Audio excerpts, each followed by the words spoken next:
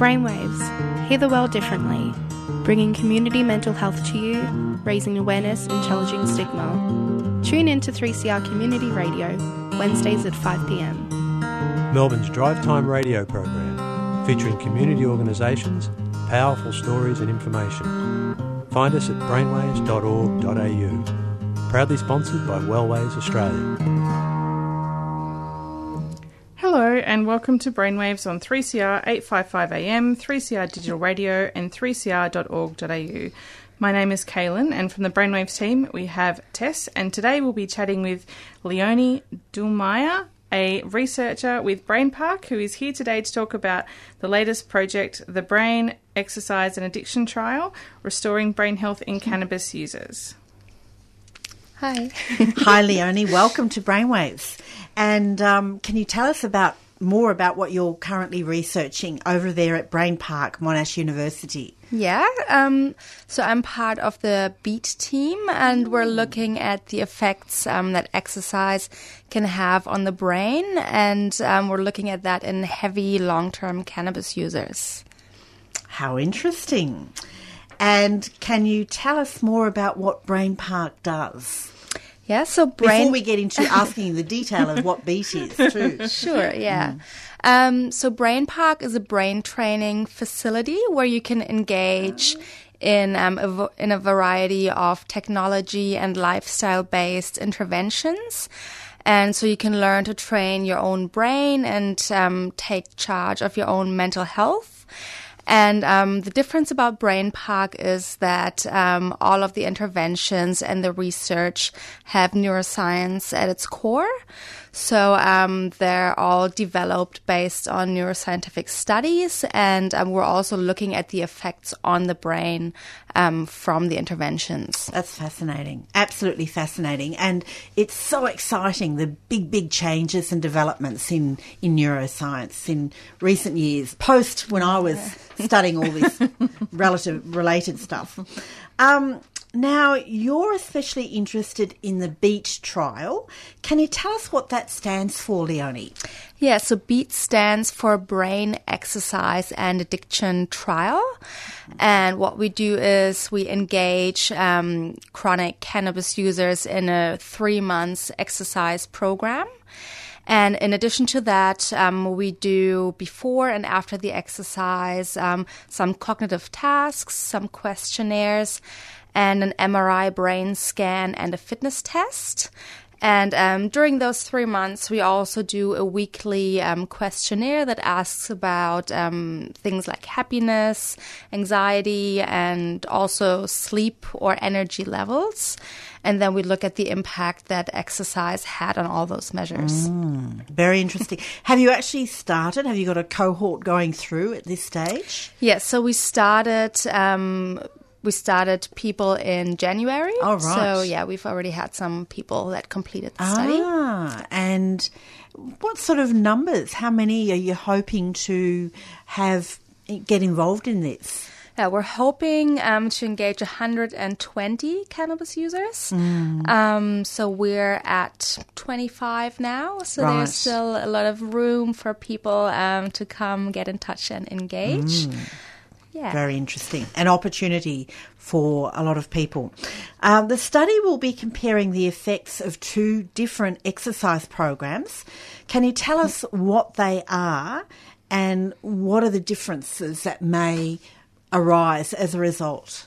Yeah, so one of the programs is more cardio-based and focuses on building cardiorespiratory fitness. And can you tell everyone what the cardio might be?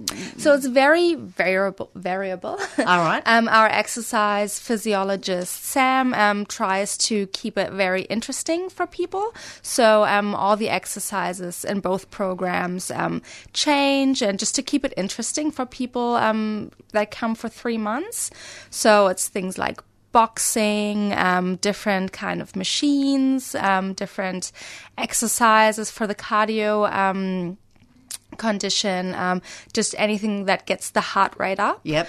But we always try to have different modalities just to keep it fun and entertaining and That's engaging. great. Yeah. That could be really attractive to some participants. Yeah. And what was the other exercise So the approach? other one is more strength and All right. resistance based Yep. and focuses on building musculoskeletal fitness. Yep. And that's more strength exercises with weights, also without weights, but that just keeps the heart rate lower. Yes. And we just want to compare those two exercise programs to see if they have different impacts, or one has more impact on a certain cognitive task and the other one has more impact on the brain. That's kind of the question we're trying to answer ourselves. And is it yeah. random according to how participants will be allocated? Yeah, we allocate them randomly. Yeah. Often people have a preference. All right. But if we would go with that, we can't exclude that there was already some sort of pre-existing engagement in either Yes. cardio or strength. And of Yes. course, we want to be able to generalize the findings as much as possible. Yeah. So we do allocate them randomly. Unless it's friends coming in together, then we do keep them in the same group so that they can exercise together, which is also more fun. Yes, it might be more of an incentive yeah. for them to become involved. Exactly. Yeah. Yeah. Interesting. In order to have a positive impact, what types of exercises are important, and the duration? You've actually told us a little bit about that. Can you elaborate a bit further? Yeah, so different types of exercise give different benefits. Yes. So, for example, for diabetes, right. strength training is really great because, How interesting. because it helps regulate the glucose levels in the blood. Whereas for depression, more cardiovascular exercise is better. That has shown greater effects. Yep.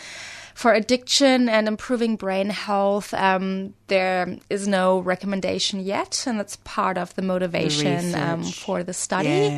What we do know is that regularity is key. Yes. So, unfortunately, you can't just have one big session and reap all the benefits. You have to exercise regularly. So what sort of regularity is this program? I know it's over 3 months. Exactly. Yeah. So our study is 3 times per week. All right.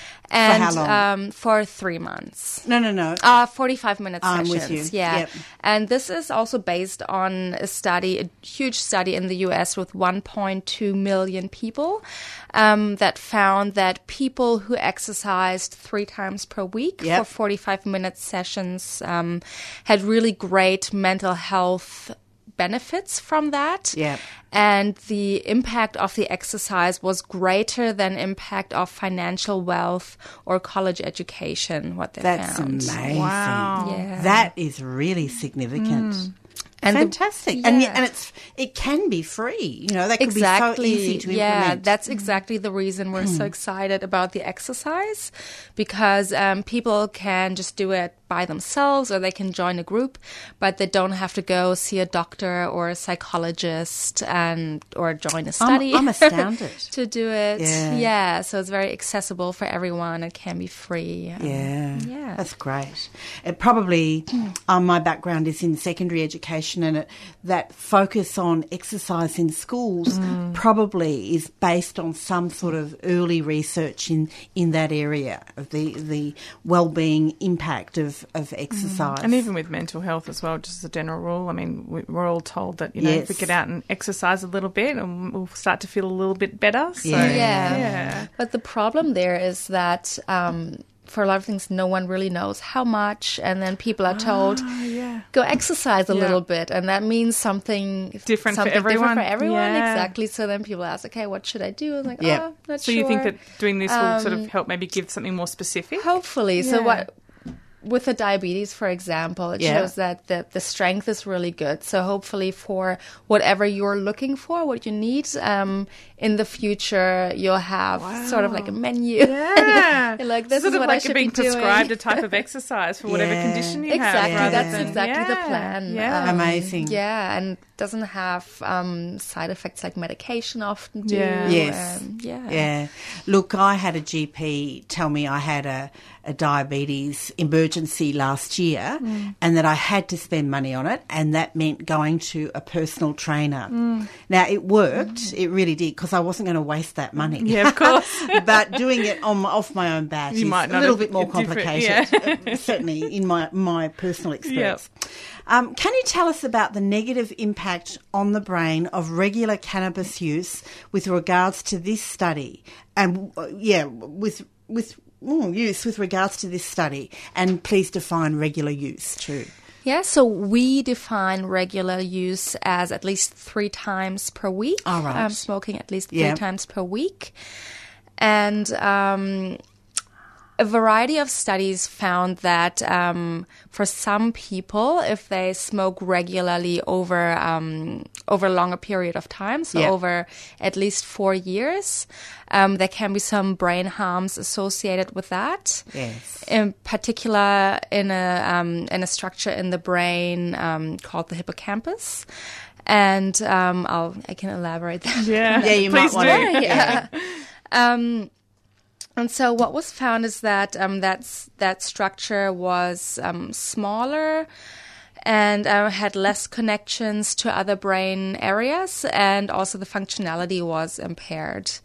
Okay. Yeah. And you might, VCE psychology students, hopefully you all know what the hippocampus is, but there's plenty of other people out there that may not. Can you tell us a little bit more about that? Yeah, so the hippocampus is important for memory, learning, and emotional processing. And so we're hoping that the exercise can address that area and improve the neuronal health as well, so that the health of the brain cells. Yes. And increase connections and the functionality. Yeah. So connections between the nerve cells. Between the nerves, but there's also something called functional connectivity. Right. So that's this goes a little bit more into the neuroscientific area. But we can look from brain imaging data that regions of the brain functionally communicate during specific tasks. Right. And so it's not just the structural connection, but there are whole networks in the brain that talk to each other. Yes. And of course, it's very important for good cognition. Yes, absolutely. Can the brain recover from regular cannabis use? Yeah, so the good news is that a study found that when people stopped smoking for at least 2 years, Right. their brains looked the same as the brains of people who've never smoked. So definitely recovery That's great. is possible. Yeah. Of course, 2 years is a long time. So we're hoping that the exercise can speed up that process. Right. And you wouldn't know about the lungs, would you? It might be a not different my area. ballgame altogether. Yeah. We're interviewing Dr. Leonie Dumais from the Brain Park at Monash University, doing research on beat. Can you remind us? So on exercise for heavy cannabis users. Great. And the impact on the brain. Okay. Now, can you tell us a bit more about who might benefit from the outcomes of this research that you're conducting? Yeah, so as we touched on a bit earlier already, generally it would be great to know what type of research helps for which kind of outcome. Yes. So for this particular research, the outcomes would be beneficial to anyone who's had an experience of addiction. Yes. Addiction of cannabis, you mean? Well, hopefully it would be more broader than that. All right. So the study's hoping to be more aware of all addiction, not just specific to cannabis. This study specific would be specific to cannabis, but that doesn't mean that wouldn't be In the beneficial future. Yeah. for other people and that Yes. you couldn't build on that. And we take all sorts of mental health measures as well. So it might just be that we find that one of the programs works really well for sleep, or the other one works really well for energy levels or for happiness levels, and that then can be applied to other areas. to anyone. Oh, wonderful. Yeah. And can you tell us how long the study is going for? Yeah, so we started recruiting people early this year. Right. And we're planning to... This is 2019. 2019, Yep. yeah. And we're planning to keep recruiting people for another year and a half. Right. So there's plenty of time for people to come and engage in the study. Fantastic. Yeah. And... actually, I think you might have mentioned how many participants are required to complete the study, and what types of participants are you looking for? Yeah, so we're hoping to engage 120 cannabis users. So that's quite a large sample. So that's cannabis users who are using 3 or more times a week. That's right, and that for at least 4 out of the past 6 years. Oh, right. So long-term Yes. users. Yes. Yeah. And they unfortunately cannot be dependent on any other drugs. Yep.